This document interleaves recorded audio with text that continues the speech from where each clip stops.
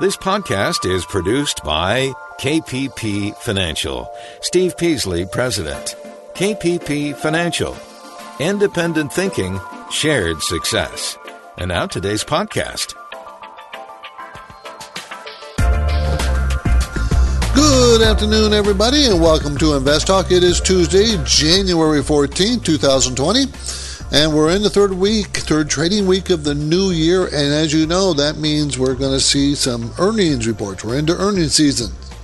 I haven't talked about that much because there's a lot of things going on, but we are into earnings season, and we've seen already a lot of volatility in the markets. It's reached new highs, it's fallen back.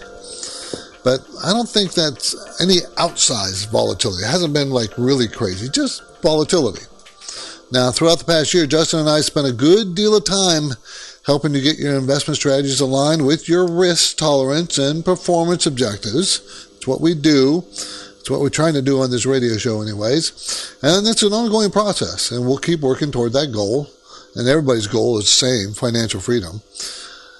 And I'm glad you're listening today.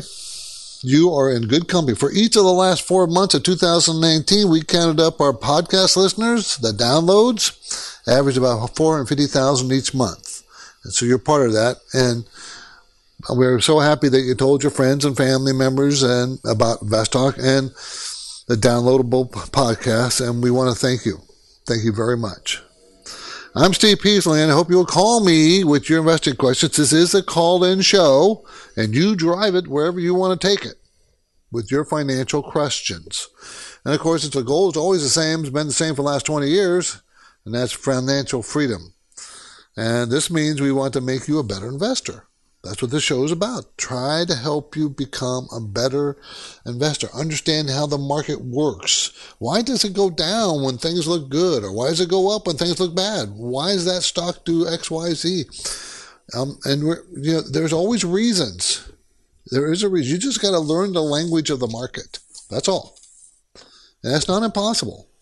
And eventually you'll get to see why, and you understand why, and you get smarter and smarter and smarter. That's the goal.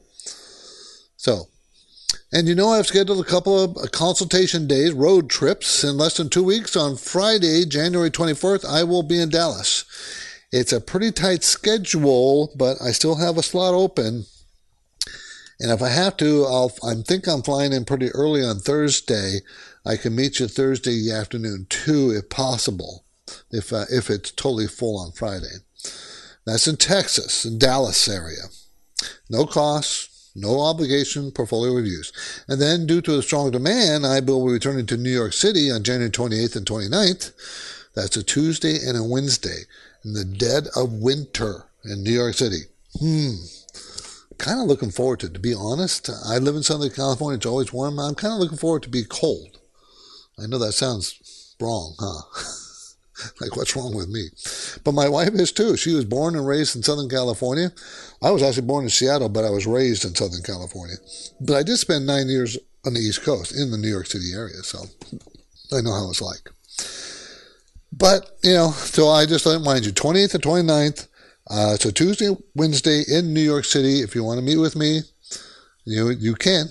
All you have to do is go to KPP Financial or investtalk.com, send me a contact note, send me an email, give me a call. Anyway, there's lots of ways to get a hold of me.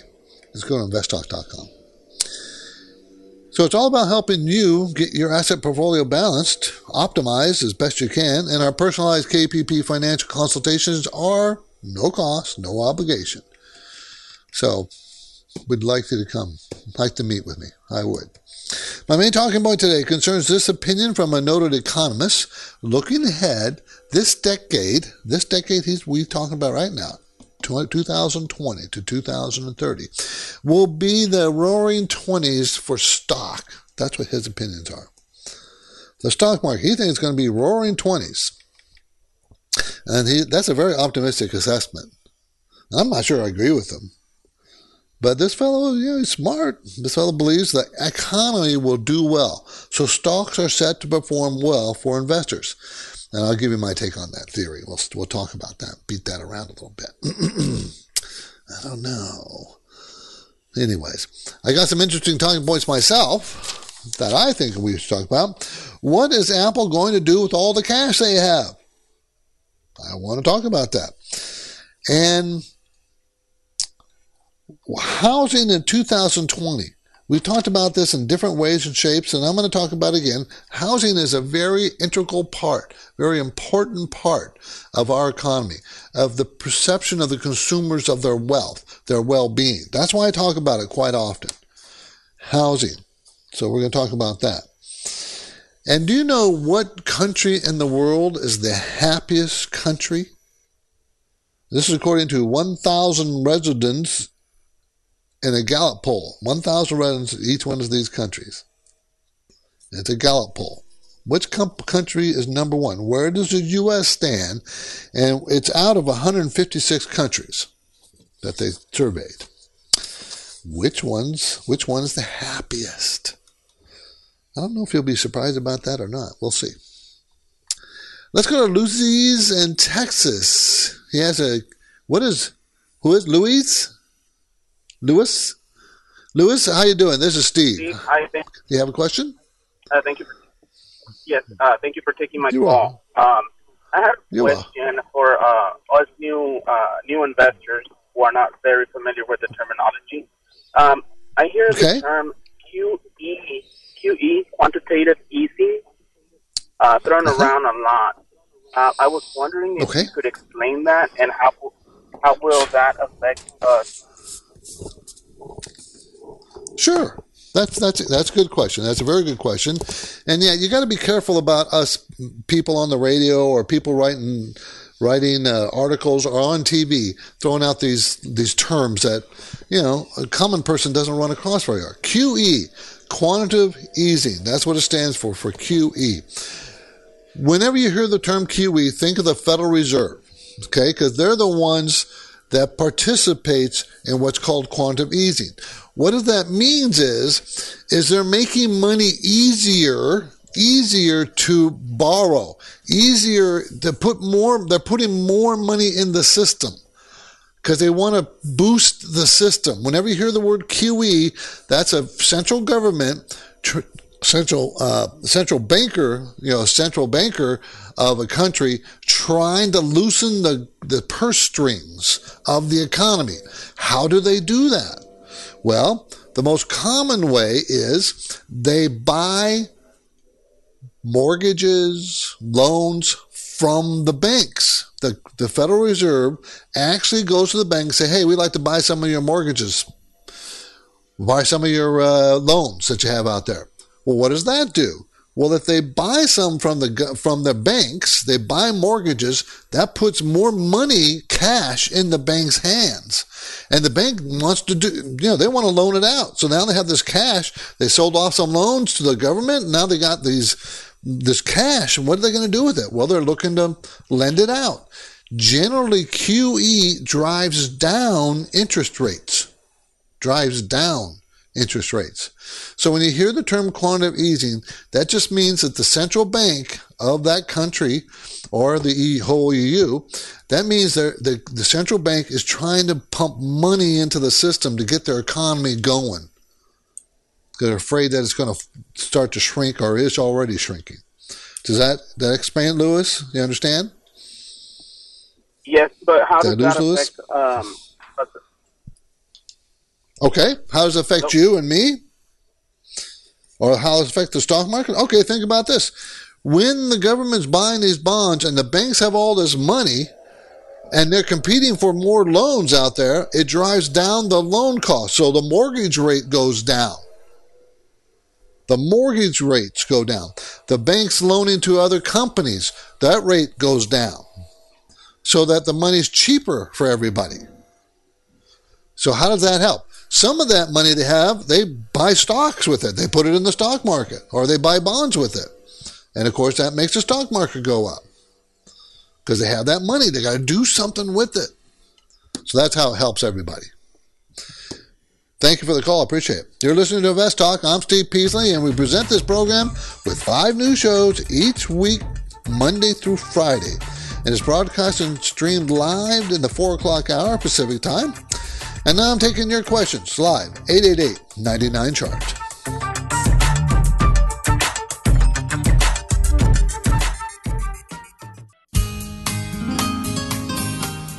This is Invest Talk, the radio program and podcast dedicated to helping you achieve financial freedom.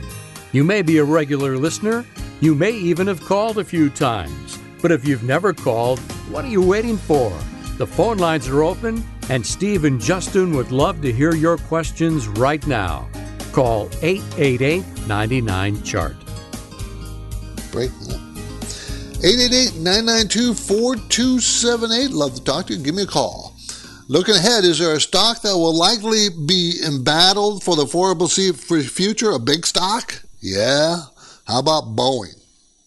If you're an investor in Boeing, Boeing's troubles are not over. Now, we're all aware of the continuing crisis that Boeing has with their 737 MAX 8 jet, right? We know all about that from last year, problems. Boeing's replaced their CEO, Dennis Muhlenberg, because the board felt that he couldn't handle this problem, resolve this problem, because 737 MAX 8 is still a problem, still not, and they're talking about it might take another year before it gets on, it gets resolved. That seems like an awful long time. In the meantime, for 2019 sales period, as of December 31st, Boeing reported a delivery of 380 planes. That's how many they delivered. Now, Delta has gained as rivals Southwest, United, American Airlines have all been forced to trim their schedules because of the 737 MAX 8. They started this last March, this problem. This is probably not good news for Boeing. Now, they got 737 planes. They got, no, I'm sorry, they did not 700, how many? They had a lot of planes sold, right? So, 768 planes. But it's still a problem. Big problem. Anyways, 888-99-CHART is our number. Let's talk about this opinion that this Peter Moriarty has. He's a big economist. He thinks that the next 10 years is going to be like the roaring 20s from 1920 to 1930. Of course, you realize what followed the roaring 20s. That was the Great Depression. But he thinks we're in a phase now in the next 10 years or so that we're going to have a huge growth in our economy and our stock market. Why does he say that? Why? Two things, artificial intelligence and 5G. He thinks they're going to unleash huge jumps in productivity, which always improves everybody's standard of living. So he's thinking that that's going to produce, workers will produce more, but in generally less strenuous circumstances. Okay, overcrowding, pollution will not be a problem going forward because populations, which is the main producer of more and more pollution and more stress, producing food, and populations are going to flatten. They're already doing that. He also thinks that electric cars or renewable power will be a big game changer in the next 10 years, producing more different kinds of jobs. He thinks commodity prices and energy will be manageable.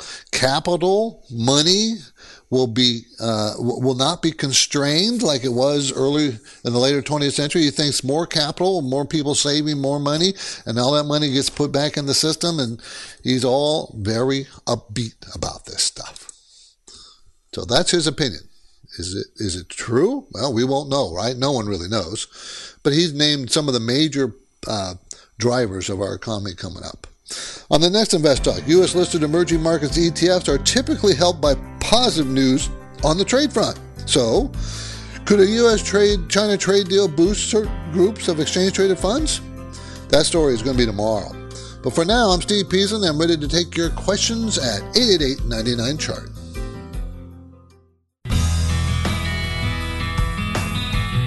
Looking at the calendar, we are now less than 2 weeks away from Steve Peasley's Dallas, Texas consultation trip. That'll be on January 24th. And then Steve will travel to New York City for portfolio review consultations on January 28th and 29th. You can learn more and register now at investtalk.com.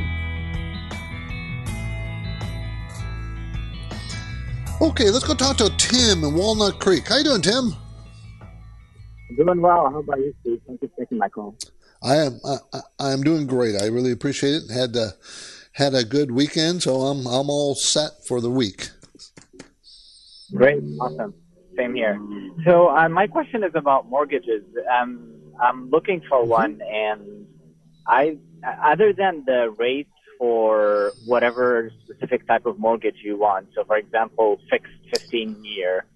So I know to shop for a specific rate. Is there something else to look at? I know some of the companies or the banks would offer, for example, no closing costs or something like this, but sounds too good to be true. So what else, other than the specific, what else do you look for? Okay. Yeah. There's the 15-year fixed, 30-year fixed, or 15-year adjustable, 20-year adjustable. There's all those, and they give you a quote.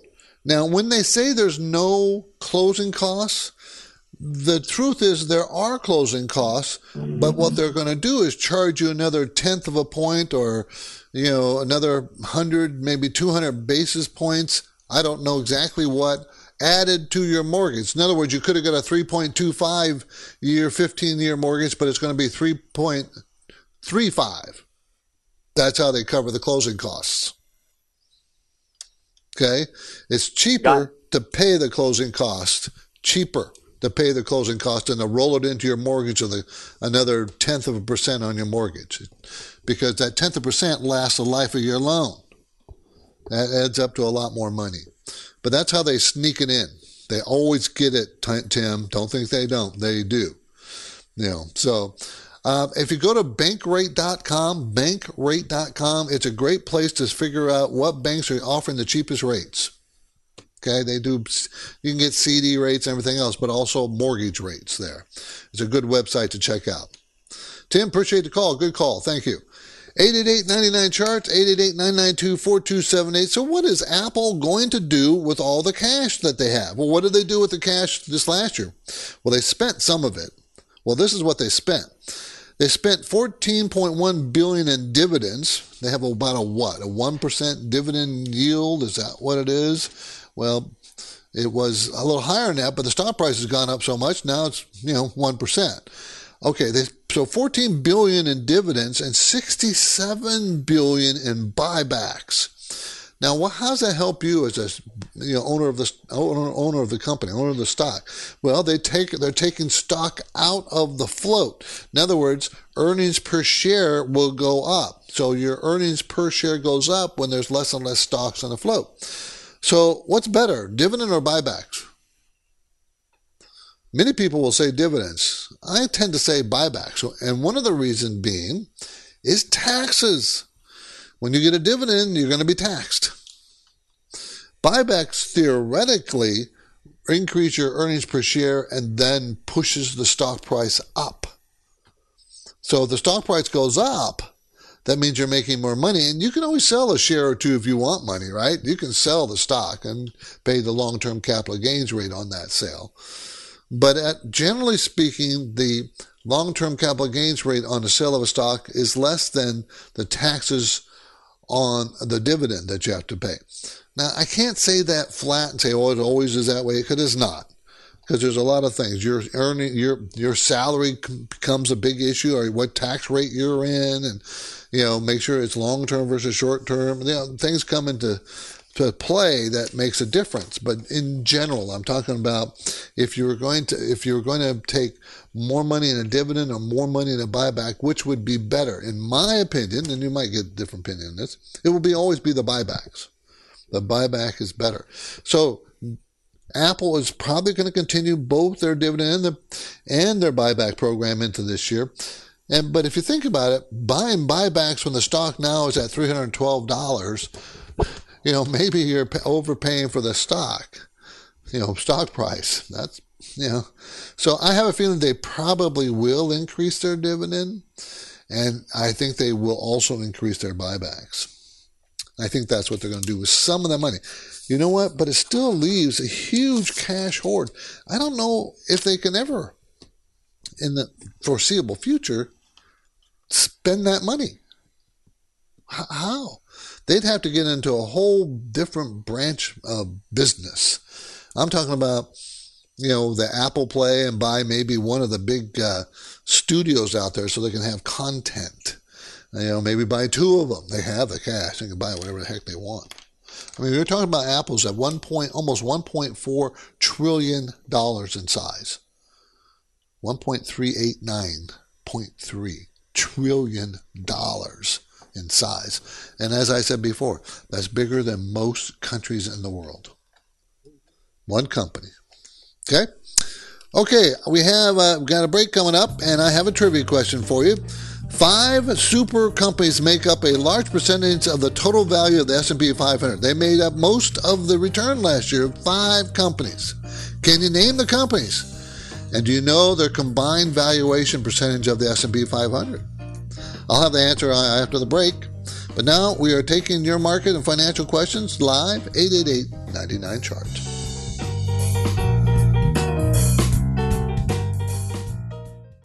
Numbers are elusive. It's about 5% of my overall portfolio. They're always changing. I have about like $3,000, I would say. On Invest Talk, the focus is on numbers that affect our listeners. We took 20% out to buy a property, investment property. Invest Talk listeners know it's all about the numbers. Am I going to get cheaper mortgage rates if I wait till the end of the year? So the questions keep coming. Let's talk to Cindy in San Jose. How you doing, Cindy? Hi, Steve. Thank you for taking my call. From every part of America. I wanted to ask you guys about adding to my positions in these 2 names right now. Should I sell it and take the profit? Steve Peasley and Justin Klein analyze the complex patterns in those numbers and do their very best to decipher the potential meanings. Really learned a lot from you guys. Independent thinking, shared success. InvestTalk.com. This is Invest Talk. And now more than ever, you need unbiased investing guidance. Steve is here. He's taking your calls live. Step up with your questions now, 888-99-CHART. Okay. Remember we asked a trivia question before the break. So what did I ask? I said 5 super companies make up a large percentage of the total value of the S&P 500. These companies drive the S&P 500. They have for a few years now. Can you name the companies? And do you know their combined valuation percentage of the S&P 500? Here they are. You can probably guess. I'm sure you can guess. The companies make up 18% of the S&P 500 valuation. Listed in order. These are the companies. Microsoft, founded April 14th, 1975, 44 years ago. Okay. Apple, founded April 1st, 1976. Amazon, founded July 5th, 1994. That's 25 years ago. Alphabet or Google, formerly Google, founded September 4th, 1998. So that's 21 years ago. Facebook, launched February 2004, 15 years ago. And here's a bonus fact. Did you know that Apple now has over 500 retail stores? Apple, 500. It's hard for me to imagine that a computer company, a computer maker, phone maker, actually has stores. That's not how these things used to be sold. It's kind of interesting. The metamorphosis from the phones were just offered by the phone company. The cell phones were offered by the phone company, so you got to pick one cell phone based on whatever you wanted to pay for it. To now, the phone company still sells them, but you got Apple stores and Microsoft stores. Kind of interesting. Let's go to Gene, Fed buying bonds. How you doing, Gene? Hey, Steve. Thanks for taking my call. You were talking earlier about quantitative easing and the Fed buying bonds to drive down the rate. Is that right? Well, that's one of the things that happens. They also lower the overnight rate that drives down the rate. Okay, about the aspect of them buying bonds and contacting the banks that they're interested in buying bonds. They bought a huge amount of bonds. Simple question, where do they get the money to buy all these bonds, or is it that they never really pay for them? It's really just a bookkeeping exercise. That is interesting. They print it. They print it. Yeah, they can remember they can print whatever they want, right? I mean, they can print the money, and that's exactly what they do. They're printing the money. So what happens is the bonds then goes onto their balance sheet. Yeah, they print it. So the bonds go onto their balance sheet, and their balance sheet was coming off of $4 trillion, was down to, I don't know, 3.7 trillion or so. Now they're buying them back. They're not saying it's QE, even though the action is QE, quantitative easing, but they are buying the bonds. I think there was about 60 billion last month worth. That's how much they bought. So, and eventually, when the bonds mature and they're given back the principal, what happens to the money they printed? Okay, they give it back to the federal government. The Fed gives it back. Remember, to the Federal Reserve is a separate entity. It's not part of quote unquote the federal government. It's overseen by the federal government, but not part of it. So that's how that works. And if they let them, pardon me, yeah, correct. Give it back to the Treasury. Exactly what they do. Now, many times that they don't want, because that action is the absolute reverse of QE, right? Because if they let the bond run off and they give the money back to the Treasury, they're actually tightening the money just by the fact that they're letting them run off. So they were doing that, okay, letting them run off, mature. But then in the middle of last year, you had the repo system, which are the short-term money system that we use to borrow money. The companies and banks borrow money overnight, very short, was drying up. So the Federal Reserve had to do something about that, and that's then they started a QE in it. Now put money back in the bank's pocket. It's convoluted, Gene. It's not a simple thing to understand. Appreciate the call, though. It was a good question. Let's see if we can't fit another caller in. This came in earlier at 888-99-CHART. Hi, this is Brian calling from Seattle, Washington. I love the show. I'm calling with a question about gold. I'm using the ETF IAU, and my motivation to get in was just to view it as a hedge. It seems to go inversely with whatever the market does. But it's actually outperformed the market since I got in around 14 or 13. Now it's around 14. And I was wondering your take on that. Is that a safe hedge, or should I think about that investment differently? Thanks a lot, Steve. I look forward to hearing your reply. Well, I would never use the word safe, but I would say it's a very good hedge. It's a good hedge against the market. We have in one of our programs a pretty decent size of a gold hedge. Because I do think gold will, and I'm not a big gold person. I've said this before many times. I'm not a gold person. I don't buy them. I don't like the fact that they don't pay dividends. I don't like the fact that you can't grow, their sales. It's just the price of gold, what everybody thinks it is. But we were talking about it at length this morning when we had our monthly investment meeting with my guys, and we were talking about gold as its return last year, and what do we think about it at this year? Should we get out of our hedge of gold?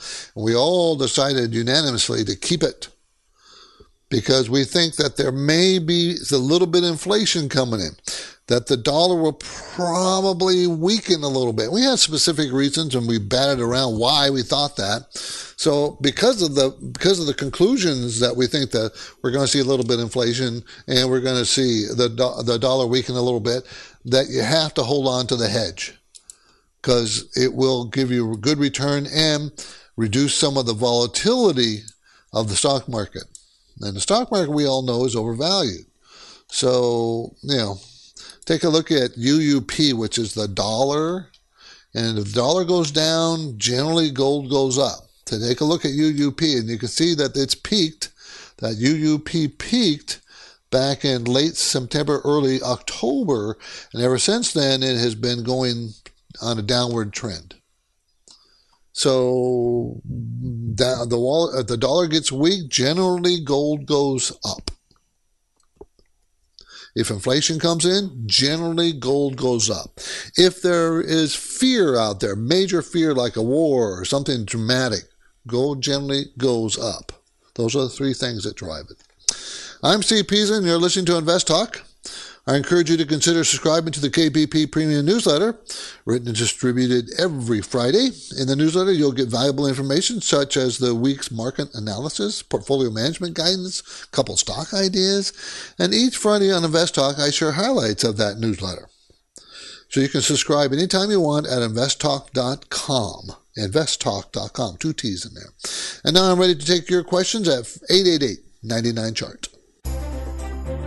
Looking at the calendar, we are now less than 2 weeks away from Steve Peasley's Dallas, Texas consultation trip. That'll be on January 24th.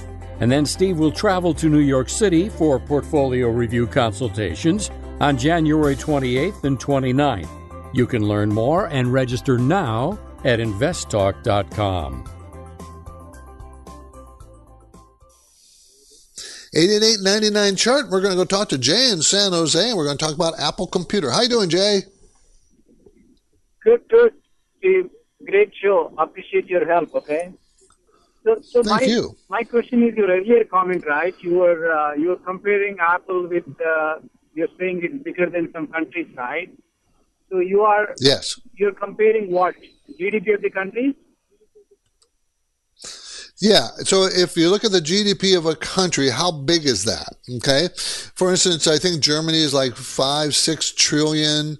The U.S. is 21. China's 15 point something trillion, maybe 16. But most other countries are 1 trillion or less. Most countries are. But that's not a fair comparison, right? Because GDP is the output of the country. You should compare the country's value, which is, all the assets the country owns, real estate, everything, right? I think because you are comparing the market value of Apple with output of the country. What's the value of the country? Right. That is true. And maybe it's not a true apples to apples comparison, but it just gives you a sense of the size of these companies. The size of Apple is bigger than the GDP of most countries. I'm just giving you a scale of size. I'm not trying to, the actual value of Apple, if you sold it and how much money you would make versus you sold all the assets of a country, how much money. No, I'm just trying to give you a sense of size. That's all. Appreciate the call. Thanks, Jay. Let's go to Mike in Hercules. How you doing, Mike? Fine, Steve. How are you? Good. I'm good. Thank you for the call. Okay. Well, I had a question about a company called Repligen. R like Robert, G like George, E like Edward, N like Nancy. Okay. What's your question? Well, I've owned the stock for quite a while. As you can see, it's done extremely well over the last few years. And just going to get your thoughts if I should be trimming my position or if it's grown into a large one. Okay. This stock went from in 2016 was like $26 a share. I mean, 2012 it was as low as $3 a share, and here is at $99 a share now, $99.38 today. So what does it do? Repligen, R-G-E-N, develops consumable bioprocessing products for life science companies. I don't know what that means. I don't know what's their product? Do you know? What they do, they're like the picks and shovels for all the drug companies. They provide them with proteins and they process all of their drugs that are in the pipeline. They participate. Okay. Well, the market capitalization is $5 billion now, so it's a mid-cap stock, and the sales growth is outstanding. The most recent quarter, sales grew at 40%. Before that, the quarter was 48%. Before that, it was 35%. Before that, it was 25% the last 4 quarters. So the growth rate is, even as it's getting bigger and sales are getting bigger, everything is growing continually. So as long as it stays that way, even though it's overpriced, you got to stay with it. You just stay with the stock. If you want to trim, I would draw a trend line, a trend line on the upward sloping trend line. If it broke below that trend line, I would trim then, because I don't know where it's going. It looks like it's going to continue up to me. So I've owned it I would since stay before. with it. Wow, good for you. So you could obviously take profits, but you can also just hold on to it and just draw that trend line, and the trend line keeps going up. So if the stock keeps going up, you're just riding the ride as long as you can. Okay? And Mike, congratulations, by the way. That was a very good buy for you. Very good. That doesn't happen that often, as we all know. And the symbol stock for the stock is RGEN, everybody. Okay, let's keep going. The question came in early. This one came in early at 888-99-chart. Hi, Steve and Justin. My name's Michael from the UK. I just wanted to know and get your thoughts on Vertex Pharmaceuticals, VRTX. I'm thinking of getting in on a pullback. The financials seem quite healthy, and they seem to have a good financial future. So I just want to know what you think. And is there other stock that you can recommend within the pharmaceutical space that you perhaps prefer? Thanks again. Love listening to your show and look forward to your answer on the podcast. Well, I appreciate it. I'm sorry I can't give you other options as to what else you could buy because I'm not allowed to. I can answer questions. The SEC allows me to answer questions on there if you present a question. But if I start making recommendations, they get very upset. They have a rule called, you're supposed to know your client before you make recommendations. Well, obviously, I don't know anybody on the air. I don't know who's listening. I don't know them. I just know they're listeners. But I can answer specific questions. So Vertex Pharmaceuticals develops and commercializes therapies for the treatment of cystic fibrosis. It's a $59 billion company, so it's a big company. They're going to earn $6.77. That's a 40% increase next year, or this year, I should say, from 2019, which is $4.82. I mean, that is dramatically increasing their profits. Dramatically. I mean, 2017 it was $1.95, then $4.08, then $4.82, and now it's going to be $6.77. So you're paying up for it. It's expensive, but the sales growth is in the low 20s or the low 30s for the last 2 years every quarter over quarter over quarter. That's why it's been doing so well. I actually think on a pullback, might be a good place to buy because their story seems to be pretty strong. It seems to be that the earnings. What will that pullback be? Well, it could be as low as $190 from $229. That would be a big, pretty decent sized pullback, but that's where there's support. It could also be just to $216. So there's support right there too, $216. That's at $229, but that's not much of a pullback. But that's the two areas where I can see it that are pretty strong as far as a pullback on a chart. Okay, this is Invest Talk, everybody. I'm Steve Peasley, and we have one goal here, always the same goal. I know it's boring, but that goal is to help you achieve financial freedom. But that's the goal. We all want it. I want it. Everybody wants it. I've wanted it all my life. Right? Well, I'm there, but I still want more. I can't help it. And the work will continue right after this break to get to that goal. Your questions you can call in right now. The number is 888-99-CHART.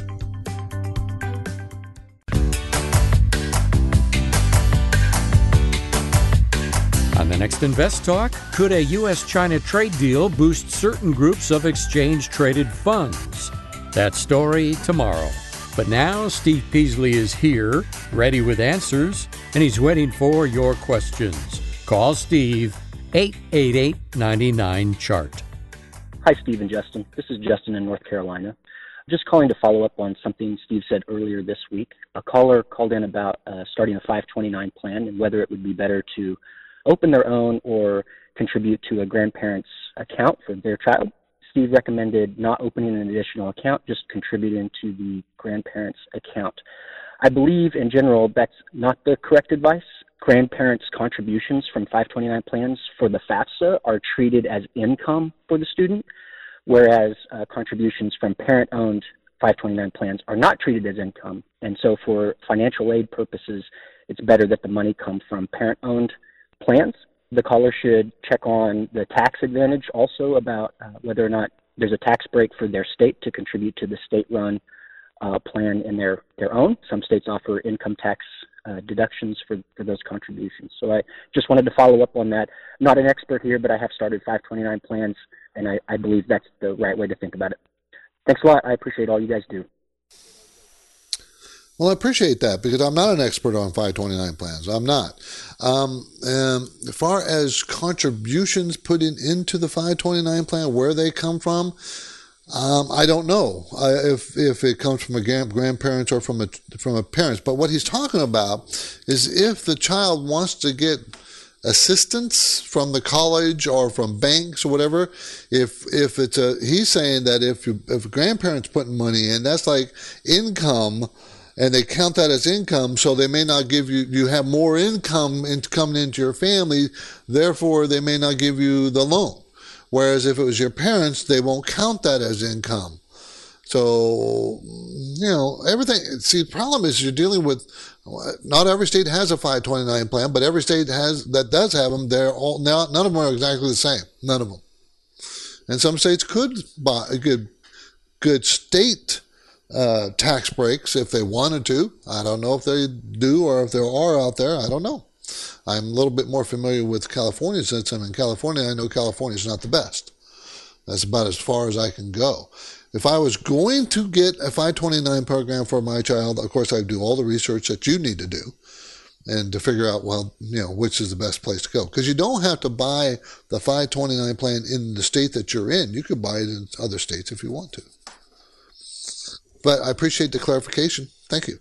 888-99-CHART, 888-992-4278. Okay, the housing for 2020, this year, is it going to be a good market, bad market? Well, here's some positive things.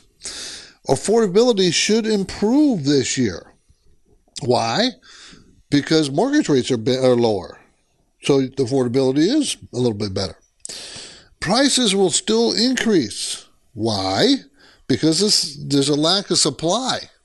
So there's a little supply problem here. So prices are probably going to increase. Not dramatically, but chances are good they'll increase. And you can tell by permits being up that they're going to try to continue to put more and more supply in the pipeline, but it's not that easy. There will be more non-qualified mortgages. In other words, they're going to ease up on their standards. The banks are. Their standards so that, maybe you're not putting 20% down like is a normal mortgage rate. I'm a little worried that they will do that, but I think they will do that.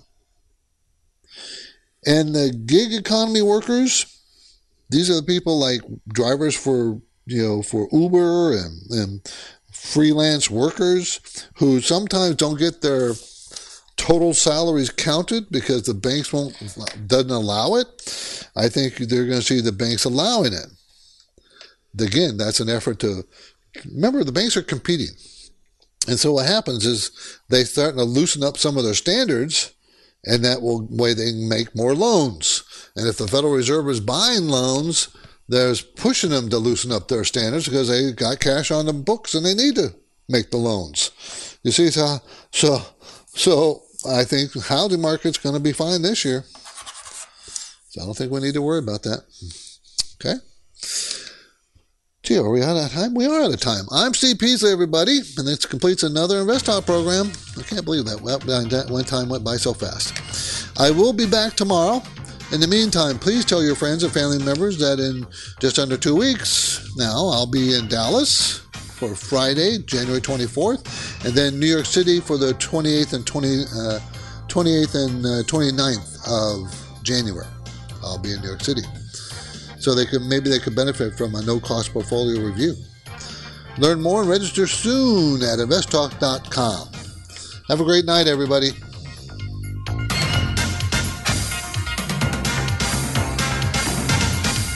Because of the nature of the interactive dialogue inherent in the format of this program, it's important for the listener to understand that not all comments made will apply to them specifically. Nothing said shall be taken to be investment advice, or shall statements on this program be considered an offer to buy or sell securities. Such advice is rendered solely on an individual basis. and at times will require that the investor review a prospectus before investing. InvestTalk is a copyrighted program of Klein Pavlis Peasley Financial, a registered investment advisor, which retains all rights. For more information regarding KPP's investment advisors, call 1-800-557-5461. Steve Peasley is President and Justin Klein, Chief Executive Officer of Klein Pavlis Peasley Financial. And they thank you for listening and welcome your comments or questions on our 24-hour listener line at 888-99-CHART.